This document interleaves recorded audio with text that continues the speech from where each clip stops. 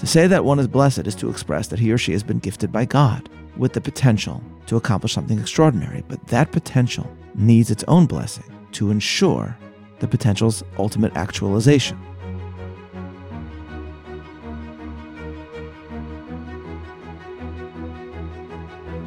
Welcome to Bible 365, episode 42, Priestly Blessings in a Museum and on a Train. I'm Meir Soloveichik.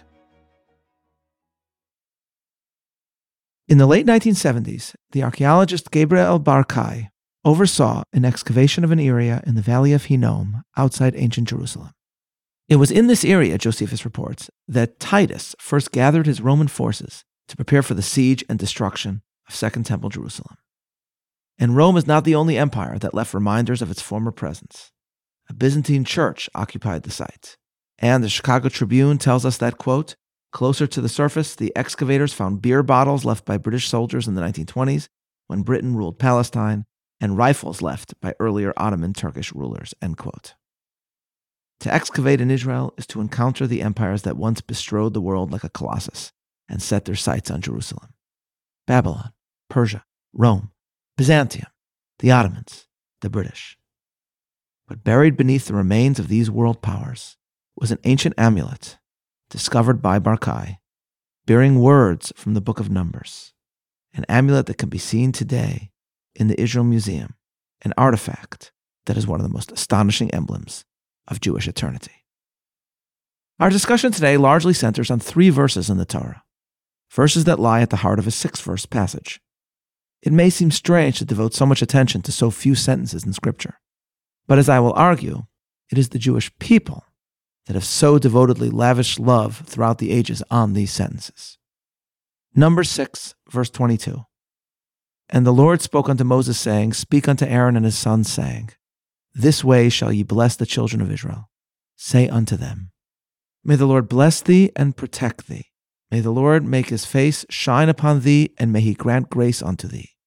May the Lord lift up his countenance unto thee, and may he grant thee peace.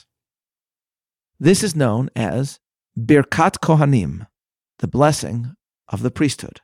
It is one of the smaller passages in the Pentateuch, and it is safe to say, one of the most beloved. These words are designated for pronunciation by the priests in the temple, and also, as it is recited by the priests today, during communal prayer.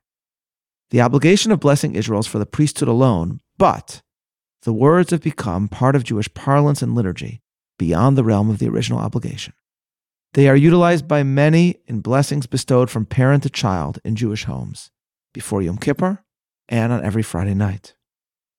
Every morning, moreover, at the beginning of daily prayer, when Jews give gratitude to God for the gift of the Torah, they seek to immediately follow their invocation with a bit of Torah study, with a reading from sacred scripture. And for centuries, the sentences said have been these: Yivarechacha Hashem v'yishmerecha. May God bless thee and protect thee. And what is absolutely incredible is that Gabriel Bar-Kai's excavation makes it quite clear that the Jewish love of these verses, the penchant for singling them out, goes back thousands of years. Like many archaeological discoveries, Bar-Kai's came through a combination of effort and accident. According to an excellent article on the City of David website, Bar-Kai recollected how one of the volunteers was a 13-year-old. He says, quote, There was one annoying kid named Nathan who was always tugging at my shirt. I thought this was an ideal place to put him. He would be out of my sight. I told Nathan the repository had to be as clean as his mother's kitchen, even if he had to lick it. It had to be clean for the photography, end quote. Seemingly unfortunately for Bar-Kai, but actually fortunately, Nathan had a hammer. And as many of you know, 13-year-old boys are a lot more interested in banging than cleaning. So he took his hammer and broke open a mosaic. Nathan saw through the hole that he had created what appeared to be a piece of pottery. So he came back to Bar-Kai with it, and the astounded archaeologist went back to the repository to discover that this annoying kid had come upon one of the great treasure sources in the history of archaeology, a chamber filled with ancient objects. I know, ladies and gentlemen, this sounds like something out of the movie National Treasure, but in Israel, these things just happen. Bar-Kai reported how he had to now engage in an excavation of buried treasure while keeping it secret in a society where people like to tell things to one another, saying that, quote, it was very hot. We had to change teams every few hours. There was a lady who was in charge of coffee and sandwiches. Everyone was sworn to secrecy. They weren't allowed to tell parents, spouses, or friends. If word got around Jerusalem that there was such a treasure, the California gold rush would be nothing compared to what would happen here, end quote. Among the artifacts found were silver scrolls. Fascinating discussions about them in the New York Times, in the Chicago Tribune, on the City of David website, and elsewhere describe how the Israel Museum finally came up with a way to decipher what was on them. A special glue was created that would allow the scrolls to be unrolled. The ink on the silver was highlighted and then photographed so that the letters could be enlarged. And then a microscope was utilized to decipher a letter. Only then did they understand that these were amulets that an ancient Israelite had written for himself. That is why the letters are so small. They were not written to be read. The archaeologists studied them carefully. Along with other invocations of the divine, they saw, suddenly on a scroll, pieces of sentences that seemed so familiar, it was easy to reconfigure the entire passage. Yivarechecha Hashem v'yishmerecha. May God bless you, and may He protect you. What they had found was the words of Birkat Kohanim, the priestly blessings. This was the oldest words from the Bible ever discovered, many hundreds of years older than the Dead Sea Scrolls.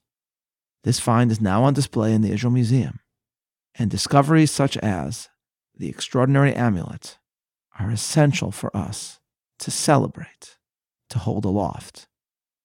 For we hear all too often from those that seek to deny the profound roots of the Jewish people in the Holy Land, in Jerusalem, in the Temple Mount. And here, on the amulet, we see these words of Birkat Kohanim buried beneath the detritus of despots and the ash heap of empires, under the beer bottles of the British and the rifles of the Ottomans, predating the Byzantines and the Romans, the Persians and the Babylonians, bearing words from the First Temple period, words that the Kohanim, the priests, in fulfillment of Moses' original communicated command, would have utilized to bestow blessings upon the people of Israel. The amulet, the silver scroll, testifies to the roots, almost literally the roots, of Judaism in Jerusalem and the Temple Mount itself. Words once intoned by the Kohanim atop the sacred mountain in Jerusalem. But the discovery also illustrates, I think, that literally millennia ago, the blessings designated for pronouncement by the priests was beloved by Israel and inscribed on amulets. It is often said that what we call in Hebrew Birkat Kohanim contains 3 blessings. Indeed, it is known in our liturgy as the Bracha HaMishuleshet, the 3-part blessing. And yet, when we examine these sentences carefully, we realize that every one of these sentences contains a double blessing. For example, Yivarechecha Adonai v'yishmerecha.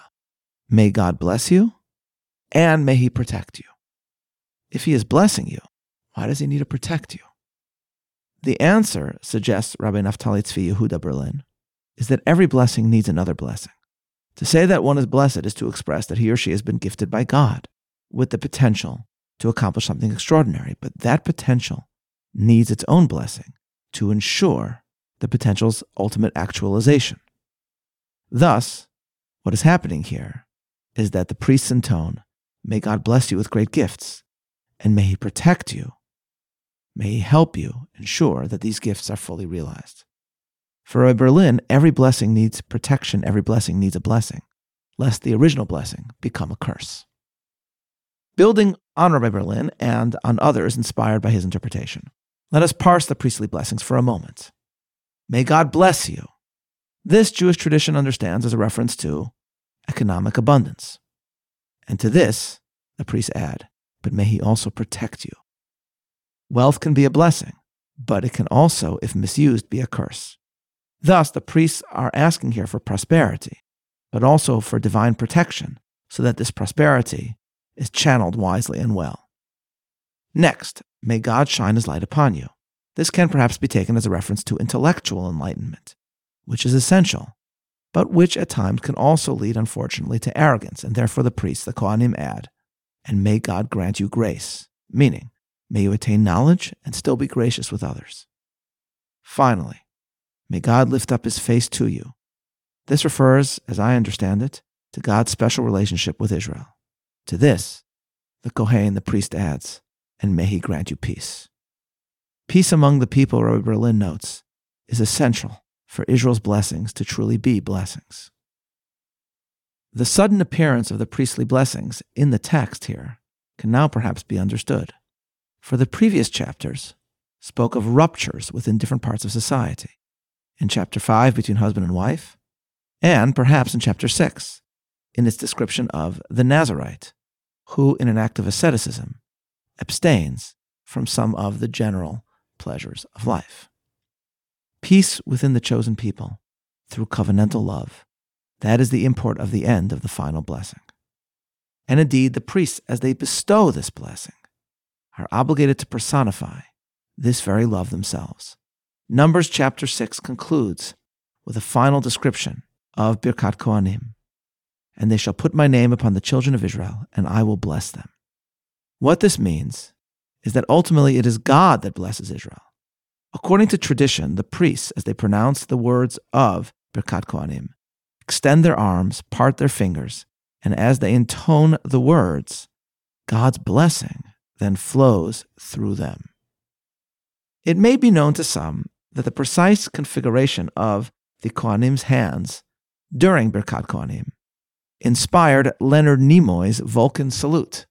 He had seen it as a child and then incorporated it into the famous greeting, live long and prosper.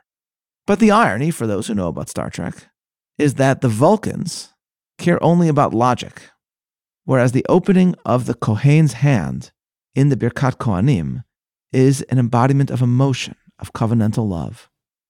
As Rabbi Joseph Soloveitchik put it, before beginning the blessing, the priest, the Kohen, symbolized an individual who is, quote, an ordinary mortal whose hands are generally close-fisted. But at the moment when the prayer leader announced Kohanim, something marvelous transpired. A metamorphosis occurred. His hands opened, and at the same time his heart opened, and a hidden font of love was revealed. And from here the blessings poured out, and the Shekhinah shone forth, end quote.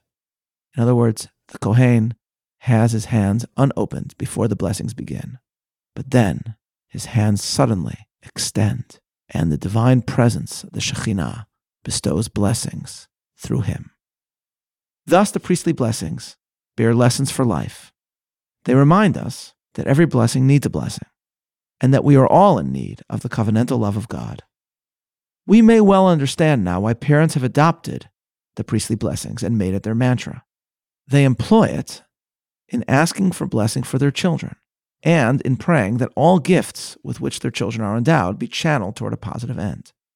And if Jews begin every morning with this passage as their first act of Torah study, it is perhaps because these few select sentences remind them to ensure that the blessings achieved during the day, financial or intellectual, physical or spiritual, truly be a blessing to them and to others. As such, the discovery of the amulet in ancient Jerusalem inscribed with the priestly blessings speaks to the very nature of Birkat Kohanim itself. It teaches us that these very verses were always cherished, perhaps because these seemingly concise sentences actually teach us so much. The way in which this amulet was ultimately interpreted by archaeologists, through the technological unwrapping of the scroll, the photographic enlarging of the letters, the scrutinizing of the words by means of a microscope, all this provides a meaningful metaphor. It is such a tiny biblical passage, but its words have been pored over, unwrapped and enlarged for Jews throughout the centuries and throughout their lives. And the fact that this amulet was discovered buried beneath the centuries of civilizations that once bestrode the earth, while today an amulet of ancient Israel is treasured in modern Israel, is a reminder of the miracle of the Jewish state itself. Such a great source of blessing. It is in reflecting on this blessing that we must ask God, V'yishmerecha, that he bless it and protect it. And to see the ancient words of Birkat Kohanim in a museum in Jerusalem is to be reminded of their lesson, that we are called to act toward one another in the manner that the priests bestow their blessings, in extending our hands in love to one another, in recognition of the miracles of our age and the blessings and obligations that those miracles have bestowed upon us. In a wonderful article in Tablet, Aaron Katz, who emigrated to Israel from my hometown, the frozen tundra that is Chicago, Illinois, describes his daily commute on the train to Tel Aviv.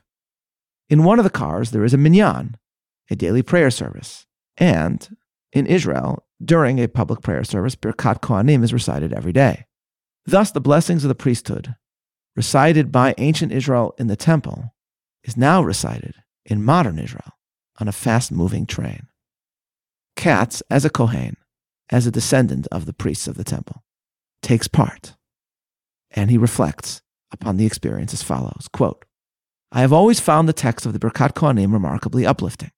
But as I recite the prayer each morning on a moving train in the state of Israel, the words have taken on an entirely new meaning for me, and even more so when I am chanting it during the difficult security situation that Israel is currently facing. On a train filled with the spectrum of Israeli society, I have a unique opportunity to provide the passengers, including the soldiers and police officers who risk their lives to defend the state of Israel, with a blessing of protection and peace. The Talmud explains in Tractate Sota 38b that Birkat Kohanim reaches out to the people out in the fields who are unable to be present during the recitation of the blessing. As we literally pass through the fields in the vicinity of Ramla and Lod each morning during Birkat Kohanim, I always smile at how literal the Talmudic saying has become in my own life.